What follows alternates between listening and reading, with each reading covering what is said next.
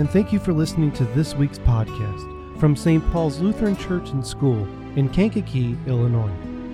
This is the sermon for the week of Sunday, February 10th, 2019, the fifth Sunday after the Epiphany.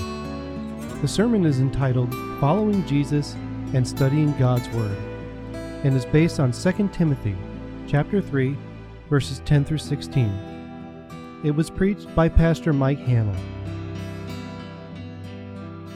May the words of my mouth and the meditations of our hearts and the actions of our lives be pleasing in your sight, O Lord, our rock and our Redeemer. Amen. If someone called you an ultra-crepidarian, how would that make you feel? Would you feel angry? Proud? Embarrassed? Intellectually inferior because you don't know what that word means? Ultra-crepidarians, as it turns out, are everywhere. If you've ever had a sick child, it seems like everyone has the solution or a home remedy that'll make them feel better. If you've ever attended a sporting event, ultra-crepidarians fill the bleachers. Seems like everybody knows how to play the game better than the players, the coaches, and the referees. Ultra-crepidarians are people who habitually give their opinion and their expertise on matters that they're not necessarily a qualified or trained expert in. This year we've been considering Matthew 28, the Great Commission, therefore go, as our theme. And this month, as we turn towards the focus of studying God's Word, we need to be careful that we don't become ultra-crepidarians.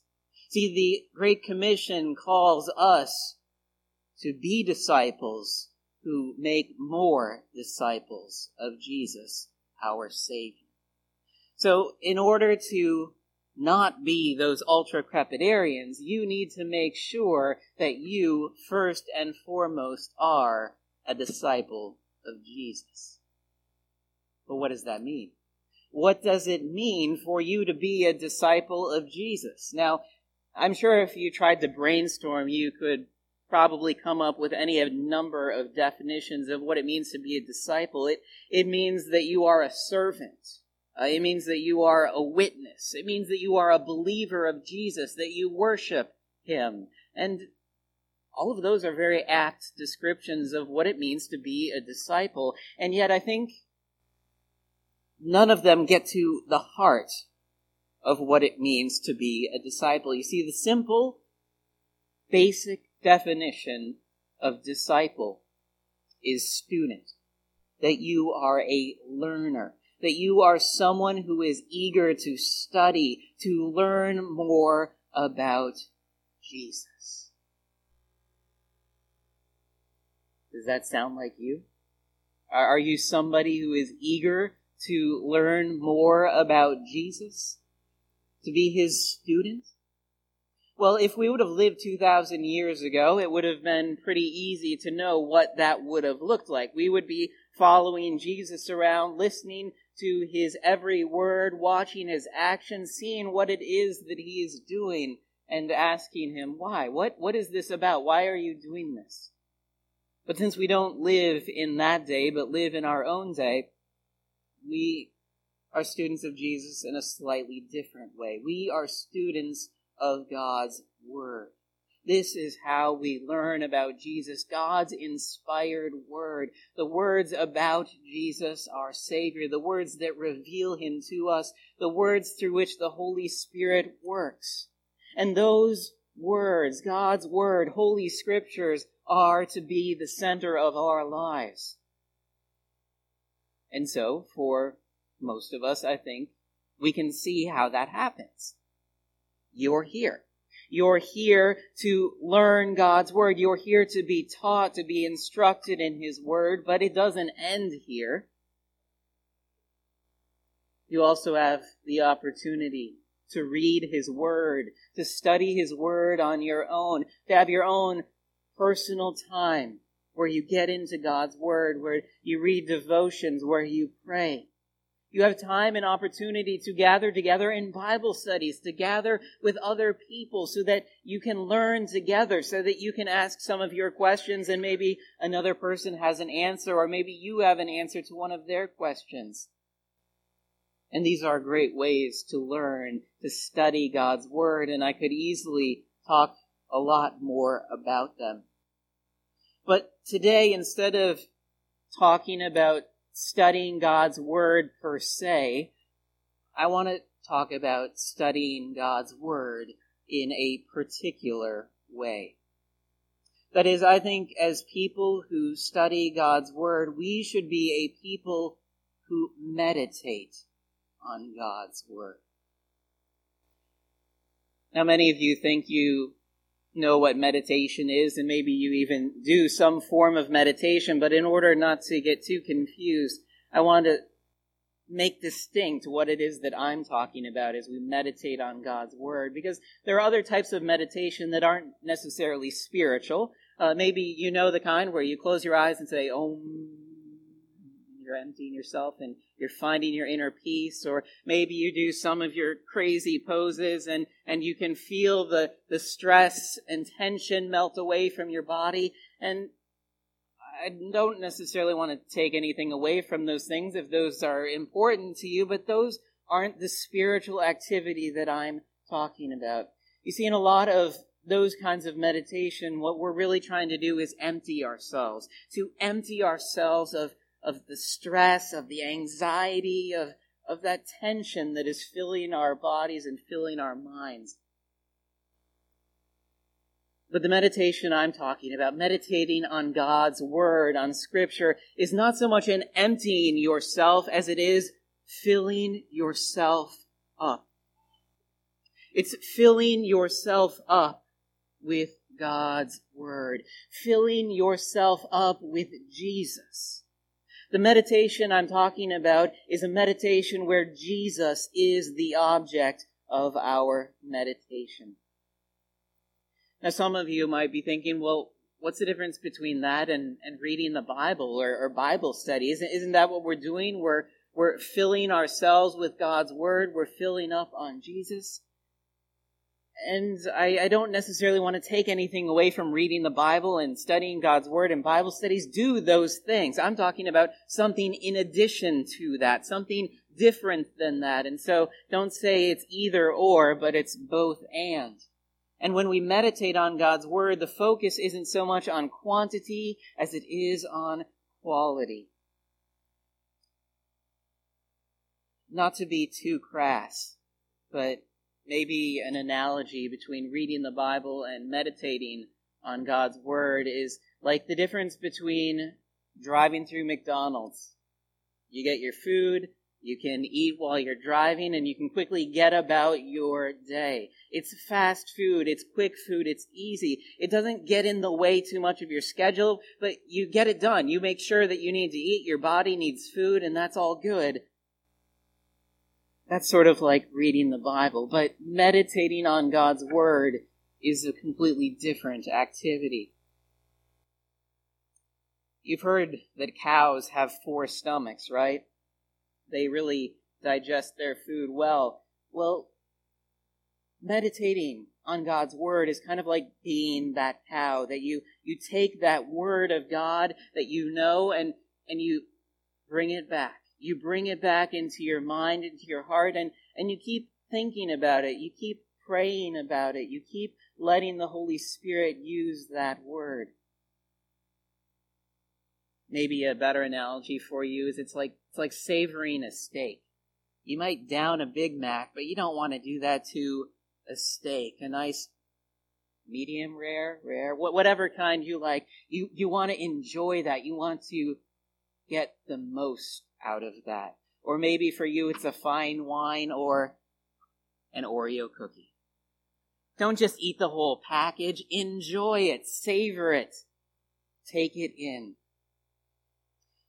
Meditating is not simply crossing this off your list. I got it done today. It's reading that sentence and reading it again. It's not even getting through the sentence, but pausing on a phrase or on a word and stopping and thinking, what really is going on here? What is this about?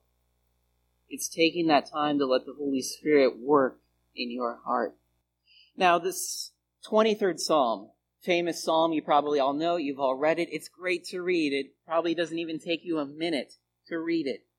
But to meditate on it, to meditate on that psalm fills your entire life. Just reading the opening words, the Lord is my shepherd.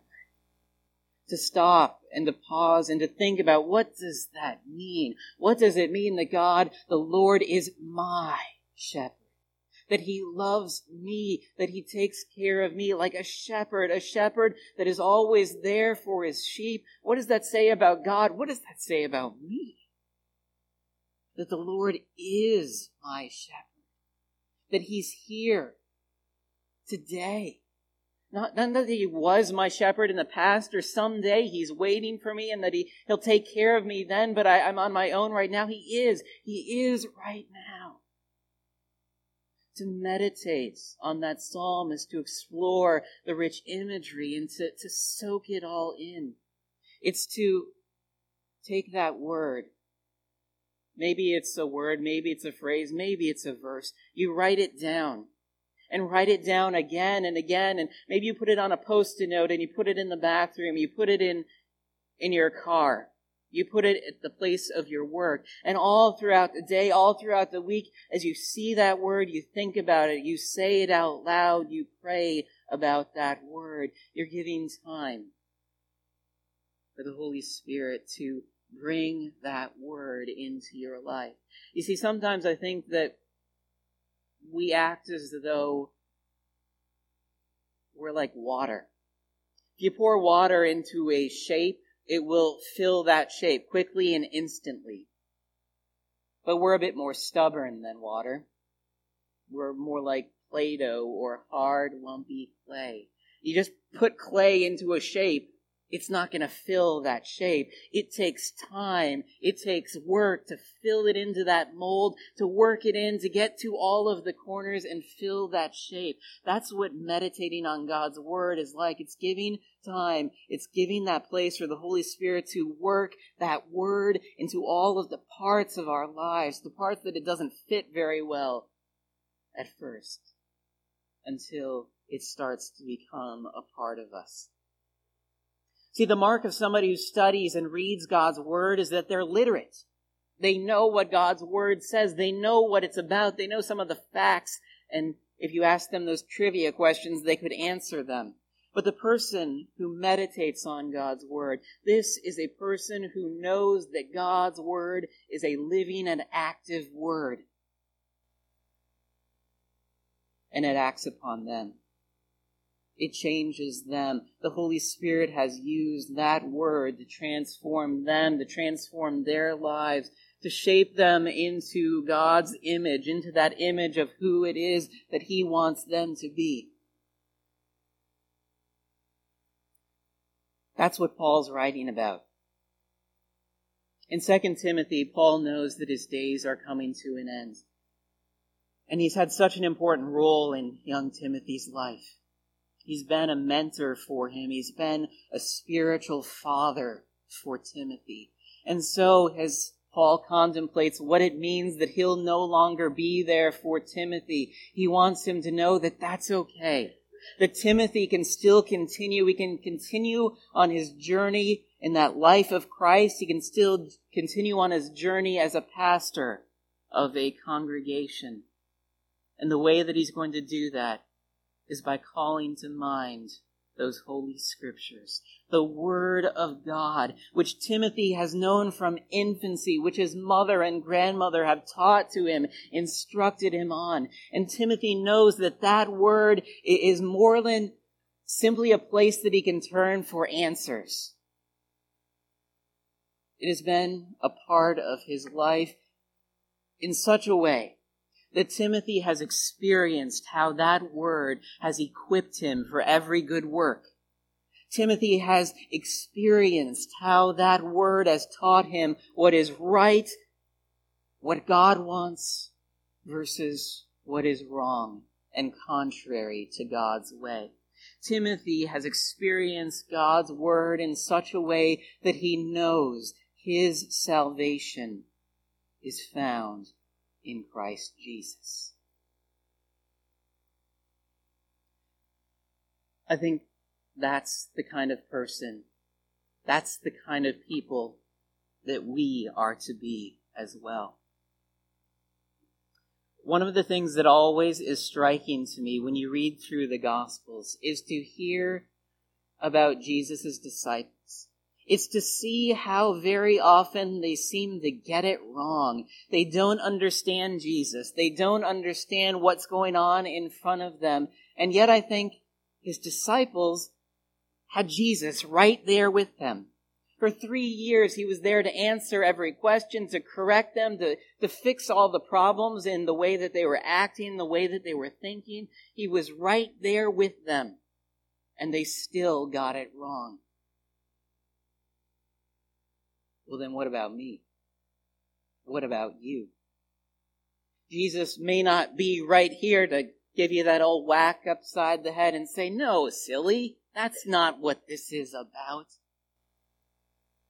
And so how much more do we need God's word in our life each and every day to set us right?